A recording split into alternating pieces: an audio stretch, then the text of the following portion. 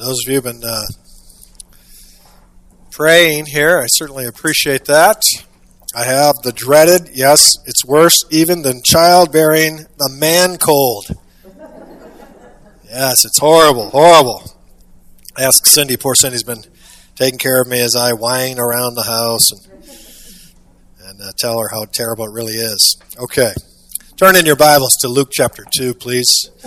Luke chapter 2. I shared this story with you all about 5 or 6 years ago. It's an illustration, and it's funny, and I haven't used it in a while, so I think I'll use it again. It's worth sharing again, I believe. There was a man who was bothered with continual ringing in his ears and bulging eyes and a flushed face, and over a period of 3 years, he went to the doctor. After doctor after doctor. One took out his tonsils to fix the problem. One removed his appendix. Another pulled all of his teeth. Nothing seemed to help. He still had this ringing in his ears, his bulging eyes, and his face that was very flush. Finally, a doctor told him there was no hope. He only had about 6 months to live. So the poor fellow quit his job, decided to live it up on the time he had left. And by living it up, he said, I'm going to get myself a couple new suits here. So he went to the tailor and measured his neck and wrote down the size 16. The man corrected him, 15. He said, no. The tailor measured him again, no, 16. The man insisted, I've always worn a size 15 collar on these shirts. The tailor said, well, all right, but don't come back here complaining to me if you have ringing in your ears and bulging eyes and a flushed face. Sometimes the solutions to life's problems are simpler than we think. And our world has some incredibly complex problems: wars, terrorism, famines, catastrophes. And people have complex problems too. Some emotional, some physical, some family. Sometimes we despair as we try to help others to deal with our own problems. And at times the proposed solution seems so complex that we aren't really sure how to implement the solutions that we come up with. But God provides a simple solution for all of the complex problems that we face in this world. It's a simple solution of the Savior, whose birth we celebrate at Christmas. Now, some would scoff at such a simplistic solution, one that they would say really doesn't work, that there's no way that would solve all of our problems. Others would say, well, that's a nice legend, that's harmless enough, but they would never consider it a serious solution to the significant problems that we face in this world. But God knows that the basic problem with this world is sin. Sin in the human race. And any solutions that leave out dealing with the sin problem are simplistic solutions. The only solution that offers true hope and help is that which takes into account the sinful hearts of people and offers a practical solution to that problem. And God's Christmas message to us offers such a solution. Matthew 1:21, the Savior whose birth we celebrate was to be named Jesus, Yeshua, Jehovah saves, is what his name means. For he would save his people from their sins. Now the Christmas story is told by Luke, especially the story of the shepherds who went to see the Lord Jesus on the night of his birth, reveals God's simple solution for man's complex problem is a Savior who is Christ the Lord. Well, before we unpack the text, let's go to the Lord in prayer. Heavenly Father, thank you, Lord, for all who are here today. Lord, we do pray for those in our midst who are working through some physical trials at the moment, Lord. I pray you would be with them and comfort them and encourage them. But Father, here today, open our hearts and minds to your wonderful truth. May we not just be hearers of your word, but doers of your word. May we apply this passage in a way to our lives that bring you honor and glory. We ask this in Christ's name. Amen. So let's, hopefully you found your place there in Luke chapter 2, beginning in verse 8. In the same region, there were some shepherds staying out in the fields and keeping watch over their flock by night. And an angel of the Lord suddenly stood before them, and the glory of the Lord shone around them, and they were terribly frightened. But the angel said to them, do not be afraid, for behold, I bring you good news of great joy, which will be for all the people. For today in the city of David there has been born Today in the city of David there has been born for you a Savior, who is Christ the Lord. And this will be a sign for you. You will find a baby wrapped in cloths and lying in a manger." And suddenly there appeared with the angel a multitude of the heavenly host, praising God and saying, "Glory to God in the highest, and on earth peace among men, with whom he is well pleased." The first thing we see that strikes us about this very familiar story is that the Christmas gospel is for simple people. The Christmas gospel is for simple people. Have you ever considered why the text does not read, "Now there were in that same region scribes and Pharisees keeping watch over the scrolls and dutifully tracking all of their religious rituals"? Nor does it say they were in the same region, kings and princes keeping watch out over the palace. Instead, God chose to reveal the birth of the Savior to simple shepherds who were just doing their job. Why shepherds? Well, shepherds is actually the first profession mentioned in the Bible. Abel was the keeper of sheep, Genesis 4:2. Christ, later called the Good Shepherd, who leaves the 99 to find the one. But here we have these shepherds leaving their sheep to locate this one lamb, who just happens to be the Lamb of God. Is there any other profession that you can think of that would be more excited about a lamb being born? The fact that God chose simple shepherds to be the first to know of the birth of the Savior is even stranger by human standards, because in Israel, shepherding was a lowly task. Shepherds had not been schooled in the law, and thus they were considered ignorant. Their work made them ceremonially unclean. And according to one Jewish writer, shepherds were not trustworthy enough even to be used as witnesses. According to another, help was not to be offered to shepherds and or heathens. So why did God choose shepherds as the first to receive the angel's revelation about the Messiah's birth? Well, in the first place, God chose those shepherds to show that the gospel is for the simple, not the sophisticated. Because of that, the sophisticated and the scholarly sometimes miss the very simplistic truth of the gospel, don't they? They're looking too high. It's beneath them to stoop to the lowest shelf. So they miss what God offers freely to all. If it were any other way, men would boast about how they found God, how through their tremendous intellect they figured it all out. If the gospel were some complicated philosophy that required a super high IQ and years of study to grasp, then those who attained it would congratulate themselves on how much more intelligent they are than the rest of the population. And those who were illiterate or not as intellectually gifted as others would never have any hope for salvation. But the beauty of the good news about Christ is that it's first announced to these lowly shepherds. The ones that were never considered good as witnesses. The ones that people despised and mocked and considered were the outcasts of society. They were ceremonially unclean. Most of them probably couldn't even read and write. They weren't exactly leadership material by today's standards. But God's love in Christ extended to them. And the real danger is that we'll miss the gospel because it's so simple. Turn to your Bibles to 1 Corinthians chapter 1. Excuse me. 1 Corinthians chapter 1.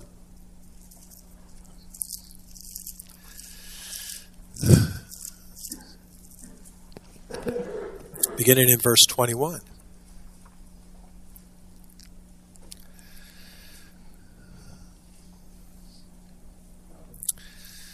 For since in the wisdom of God, the world through its wisdom did not come to know God, God was well pleased through the foolishness of the message preached to save those who believe. For indeed, Jews ask for signs and Greeks search for wisdom, but we preach Christ crucified, to Jews a stumbling block, to Gentiles foolishness. But to those who are the called, both Jews and Greeks, Christ, the power of God and the wisdom of God. Because the foolishness of God is wiser than men, and the weakness of God is stronger than men. Paul reminds us once again that we don't get to God because of our great intellect. How amazing is it that God chose to reveal not to those of the highest intellect, not to those with a million initials after their name, not to the scribes and the Pharisees and the vaunted educated, but to lowly shepherds, reminding us that the gospel message is available to the simple, to folks like you and I. Beloved, no human merit is allowed at the foot of the cross where the baby of Bethlehem died. He did it all. And only those who are simple enough to accept his gift will receive the salvation of God. I think in the second place, God chose shepherds as the first to receive the good news is because the gospel involved the sacrifice of the Lamb of God. We don't know the exact date of Jesus' birth, but a December date is reasonable. It's probable that the very sheep these men were tending in the fields that night were being prepared for slaughter for the Passover in Jerusalem in the coming months.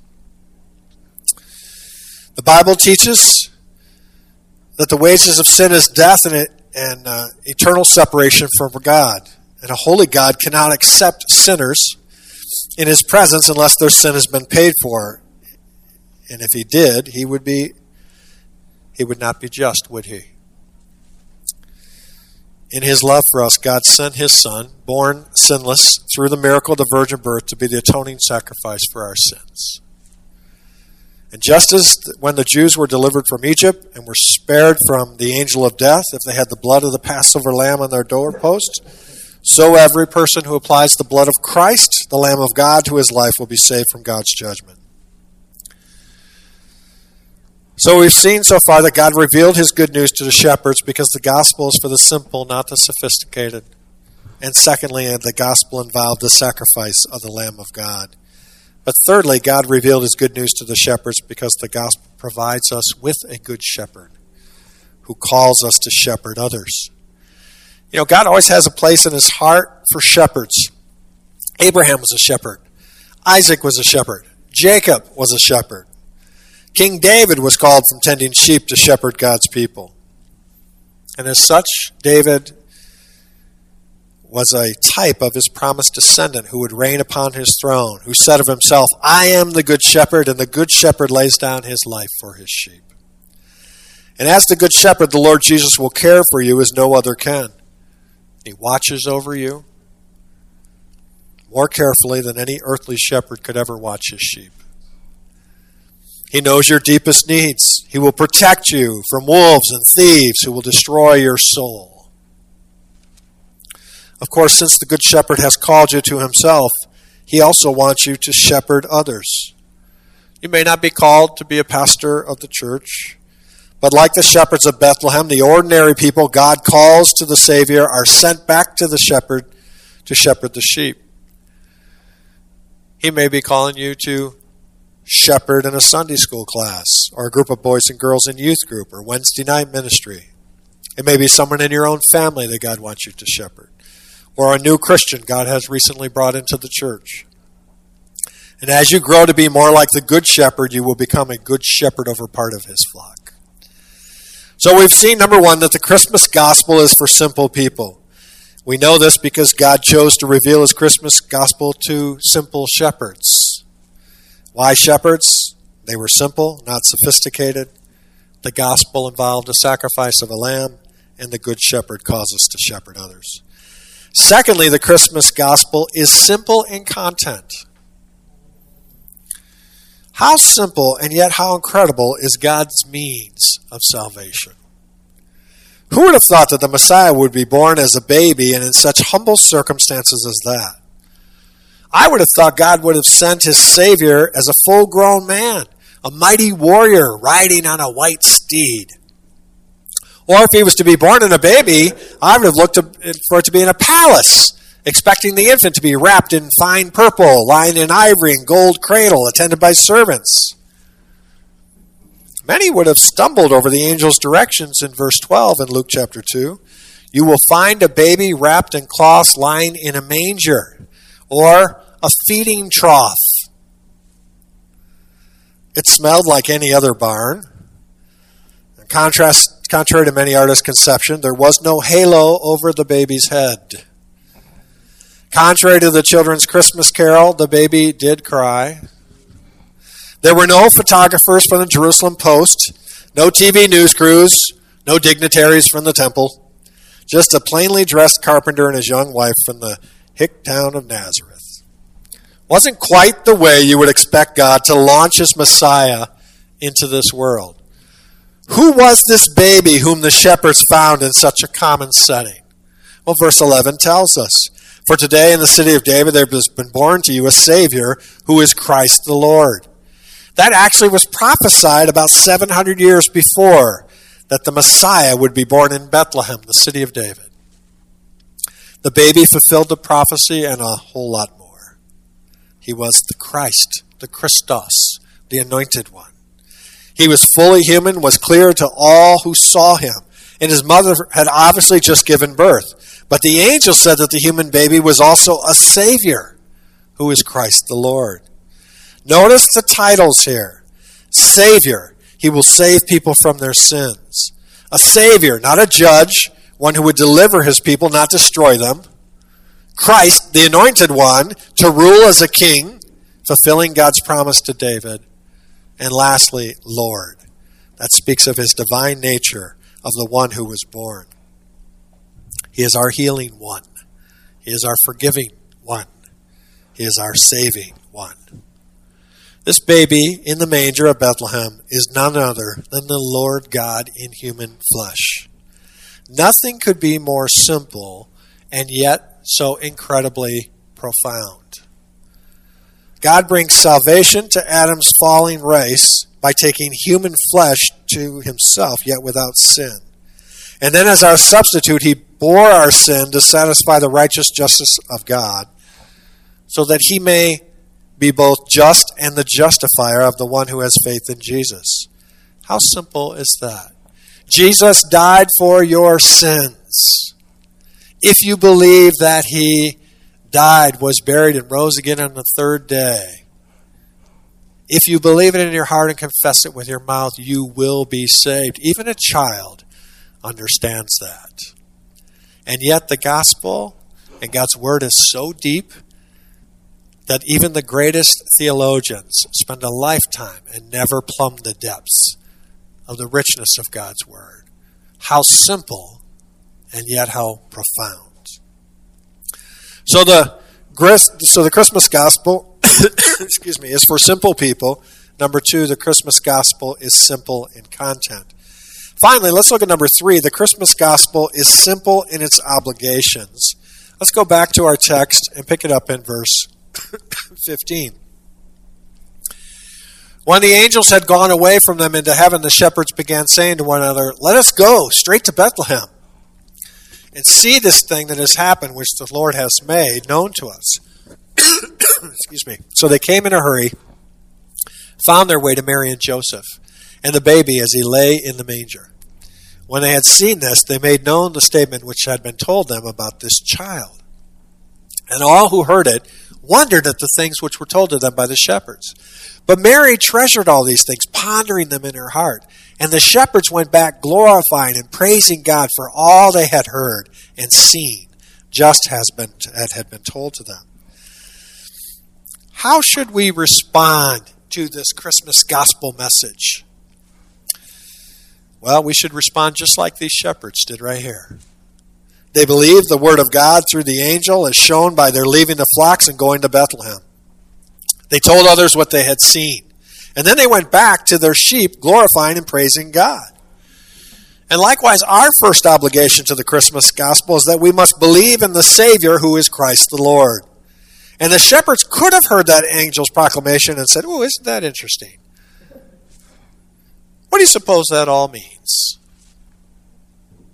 And they could have had a stimulating theological discussion around the fire that night. They could have sent a delegation of rabbis into Jerusalem to get their interpretation of things. Or they could have said, "We've always believed these truths. After all, we're Jewish, you know. And every good Jew believes that the Savior will come from the city of David. Thanks again for telling us."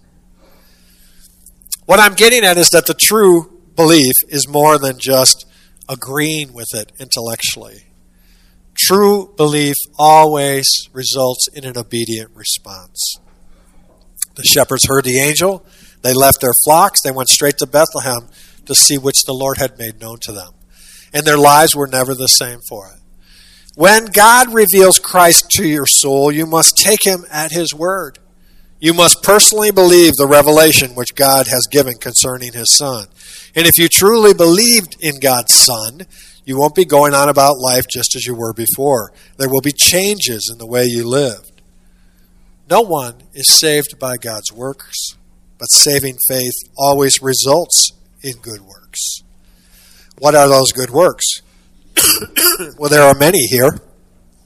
Let's look at the shepherds here show us at least two types of works. Verse 17 again, notice there.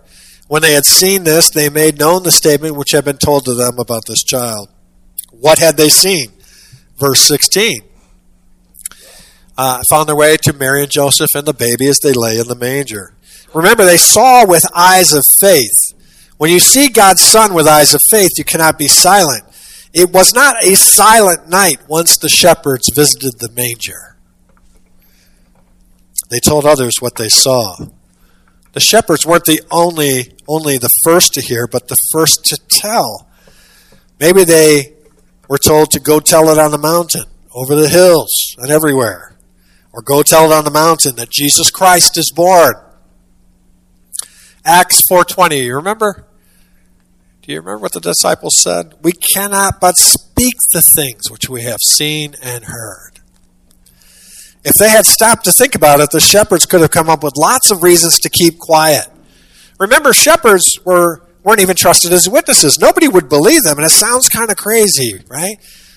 Okay, so let me get this straight.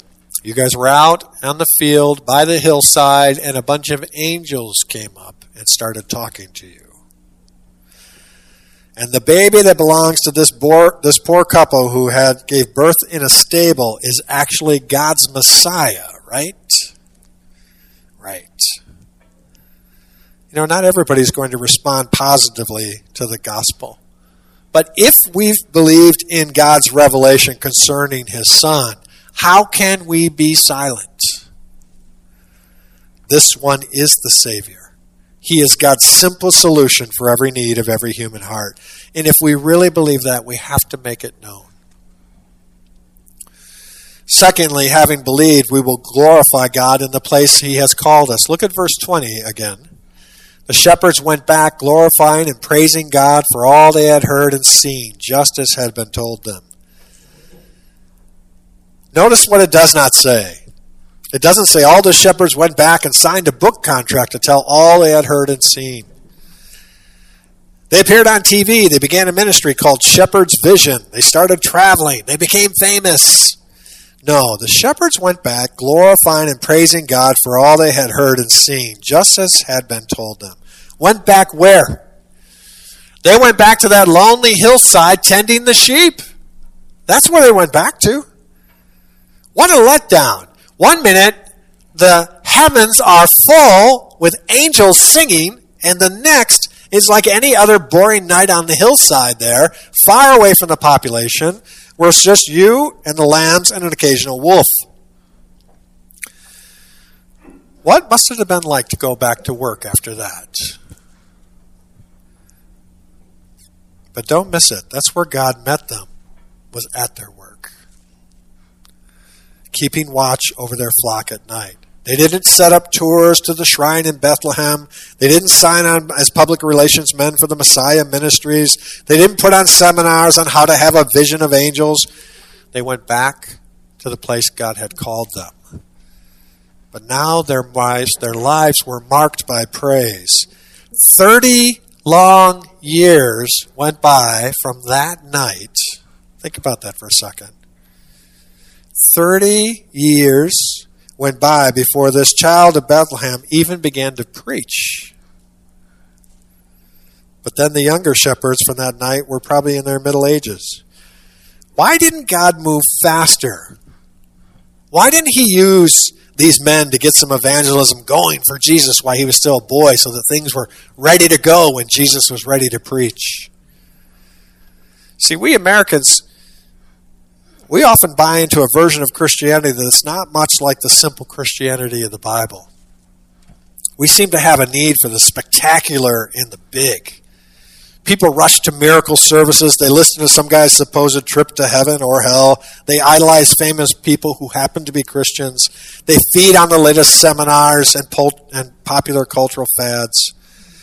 Maybe we ought to just get back to the simple Christmas gospel message. The simplicity and purity of devotion to Christ, as Paul calls it in 2 Corinthians 11. Maybe we need to see that God is the God of the normal, not just the spectacular. He calls us to be Christians who glorify Him as we tend our sheep or swing our hammer or keep our house. And God calls us to live in a real world as His people, glorifying and praising Him as His gift of a Savior. It's not always spectacular, is it, being a Christian? But have you ever thought that you're exactly where God wants you, doing exactly what God wants you to do in the place where God has placed you for His will and His glory? There's a poem that says, he was a humble workman with the tools with which he wrought, and he built a common stable, or so it was he thought. And then he fashioned there a manger where the cattle would be fed, never thinking that the Savior would pillow there his head. He had only built a stable with a manger in the stall, yet it cradled there the Christ child who is King and Lord of all. So although our task be humble, let us work each day with care, for we may not know God's purpose or why He even places us there.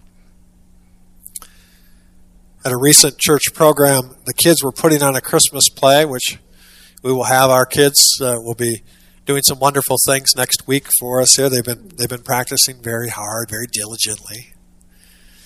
At this particular church program, the kids were putting on a Christmas play, and to show the radiance of the newborn Savior, there was a light bulb that was hidden in the manger, and all the stage lights were to be turned off so that only the brightness of the manger could be seen. But the boy who controlled the lights got confused and turned off all the sanctuary lights. It was a tense moment in pitch black. It's pitch black there. Tense, very, very tense moment.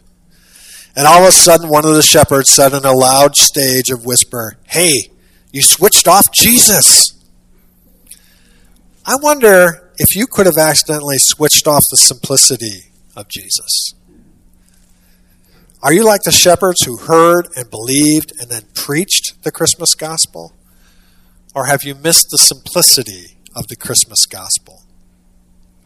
You know, in December of 1903, after many attempts, the Wright brothers were successful in getting their flying machine off the ground. And thrilled, they telegraphed their message to their sister, Catherine.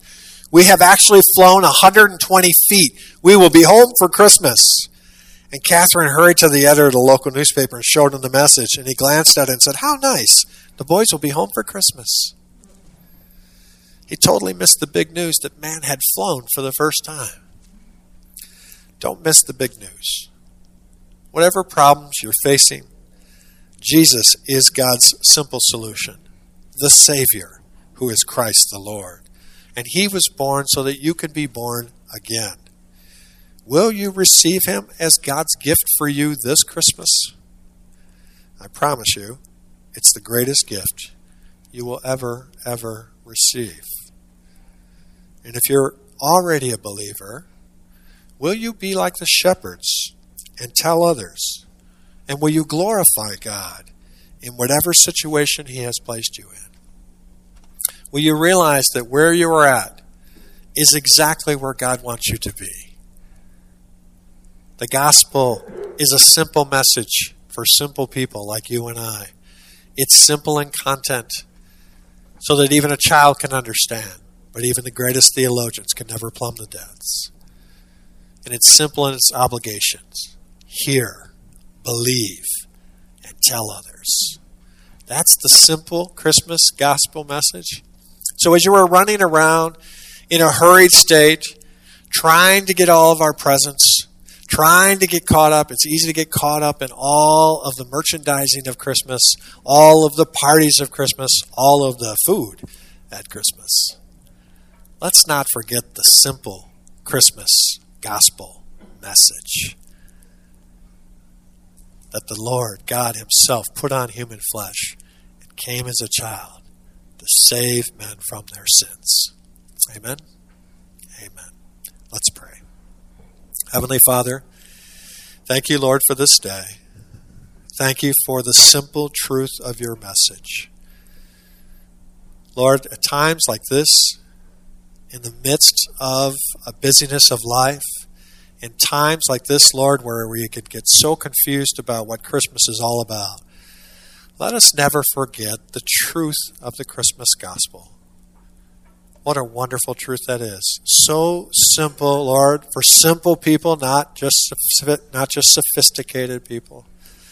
Simple in content, with simple obligations. Thank you, Lord. Thank you that you made it so simple that even someone like me could understand your truth and be saved by your wonderful grace. Father, bless our time together. Finish this message in the hearts and minds of all who are here today. In Christ's name we pray. Amen.